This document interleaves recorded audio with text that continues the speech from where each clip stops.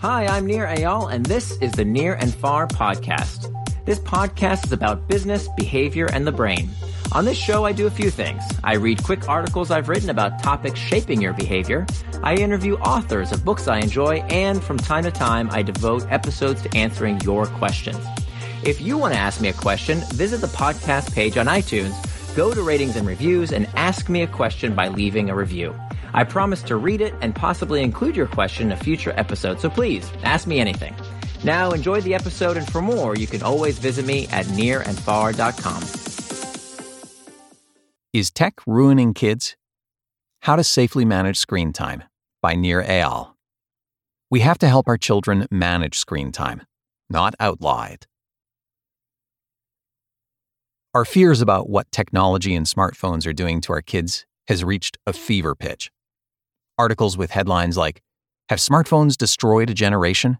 and "The risk of teen depression and suicide is linked to smartphone use," have, ironically enough, gone viral online. It's not an exaggeration to describe iGen as being on the brink of the worst mental health crisis in decades, writes Dr. Jean Twenge in The Atlantic. Much of this deterioration can be traced to their phones. Convinced by the ominous headlines and fed up with their kids' tech distractions, some parents have resorted to extreme measures.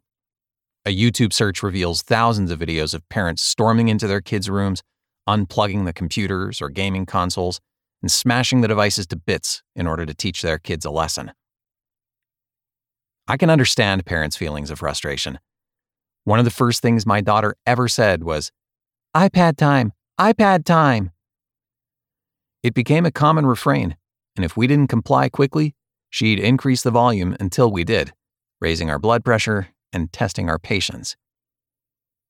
As the years passed, my daughter's relationship with screens evolved, and not always in a good way. She was drawn to spending too much time playing frivolous apps and watching videos. I've seen other parents struggle just like we do. On more than one occasion, we've met up with friends and their kids for dinner, only to find ourselves sitting through awkward meals as their kids tap, tap, tap away at their phones. The problem with common knowledge and convenient myths.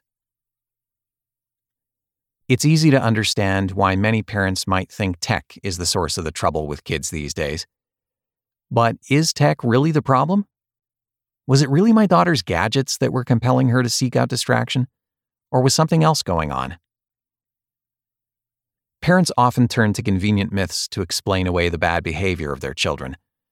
For example, every parent is taught that kids become hyperactive when they eat too much sugar. We've all heard a parent excuse their kid's bratty behavior at a birthday party by blaming the ominous sugar high. But the concept of a sugar high is bunk. A 1995 meta-analysis of 16 studies found that sugar does not affect the behavior or cognitive performance of children. Still, parents see what they want to see. A study found that mothers, when told that their sons had been fed sugar, rated their child's behavior as more hyperactive, despite the fact that their child had been given a placebo. In fact, videotapes of mothers' interactions with their sons revealed that they were more likely to trail their children and criticize them when they wrongly believed they were high on sugar. Parents subscribe to other common myths, too. Take the common knowledge that teens are rebellious by nature. Everyone knows that teenagers act horribly towards their parents because their raging hormones and underdeveloped brains make them act that way. But studies have found that teenagers in many societies, particularly pre-industrialized ones, don't act especially rebelliously and, conversely, spend almost all their time with adults. In one article, The Myth of the Teen Brain, Robert Epstein writes, "Many historians note that through most of recorded human history, the teen years were a relatively peaceful time of transition to adulthood." And we've been blaming tech for negatively impacting our children for centuries. As Von Bell wrote in Slate, the Swiss scientist Konrad Gessner worried about handheld information devices causing confusing and harmful consequences in 1565. The devices he was talking about were books. An 1883 medical journal predicted a new trend that would exhaust the children's brains and nervous systems with complex and multiple studies and ruin their bodies by protracted imprisonment. The article was referring to public education. And in 1936, kids were said to have developed the habit of dividing attention between the humdrum preparation of their school assignments and the compelling excitement of the radio loudspeaker, according to Gramophone, the music magazine. Each successive historical age has ardently believed that an unprecedented crisis in youth behavior is taking place, the Oxford historian Dr. Abigail Wills wrote for the BBC. We are not unique. Our fears do not differ significantly from those of our predecessors. So, is tech really hijacking kids' minds or destroying a generation? Many experts believe that the truth about tech's impact on our children is more nuanced than we acknowledge. In a rebuttal to the article that claimed children were on the brink of the worst mental health crisis in decades, Dr. Sarah Rose Kavanaugh wrote in Psychology Today that there is good reason to think that smartphones and social media may have positive effects as well as negative effects. Kavanaugh continued, emerging evidence indicates that, like every other question psychologists can think to ask about human behavior, screen use and its association with psychological well-being varies based on a multitude of contextual and personal variables. For instance, how you use media, when you use it, and what else is going on in your life. In 2017, Dr. Christopher Ferguson published an article in Psychiatric Quarterly in which he found only a negligible relationship between screen time and depression. Ferguson wrote in an article in Science Daily, although an everything in moderation message when discussing screen time with parents may be most productive, our results do not support a strong focus on screen time as a preventative measure for youth problem behaviors.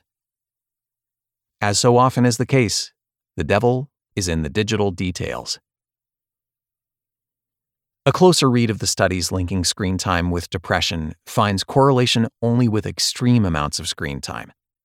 Teenage girls who spent over 5 hours per day online tended to have more depressive or suicidal thoughts.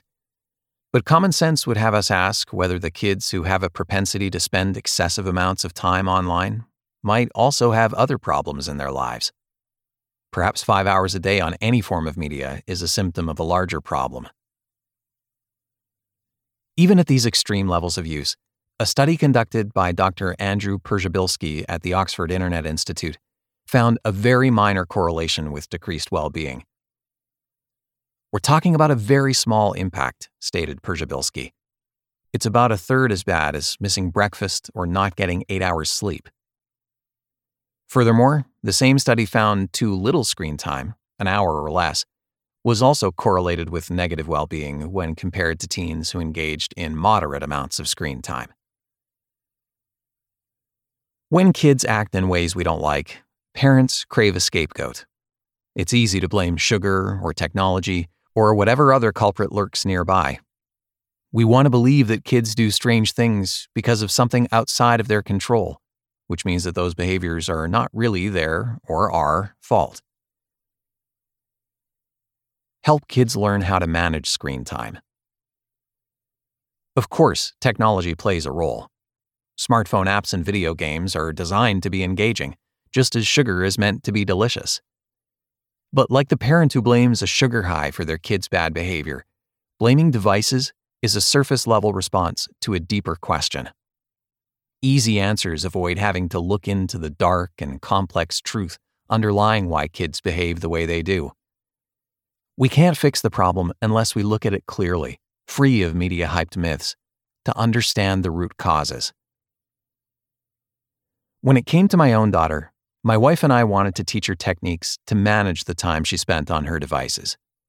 The risk of too much gadget time is not some sinister, brain-melting nonsense, but rather the opportunity cost of engaging in other activities she enjoys, like spending time with friends or playing at the park. She could decide how much screen time was right for her. We taught her the 4 steps to becoming indistractable, and most importantly, modeled a healthy relationship with technology by becoming indistractable ourselves.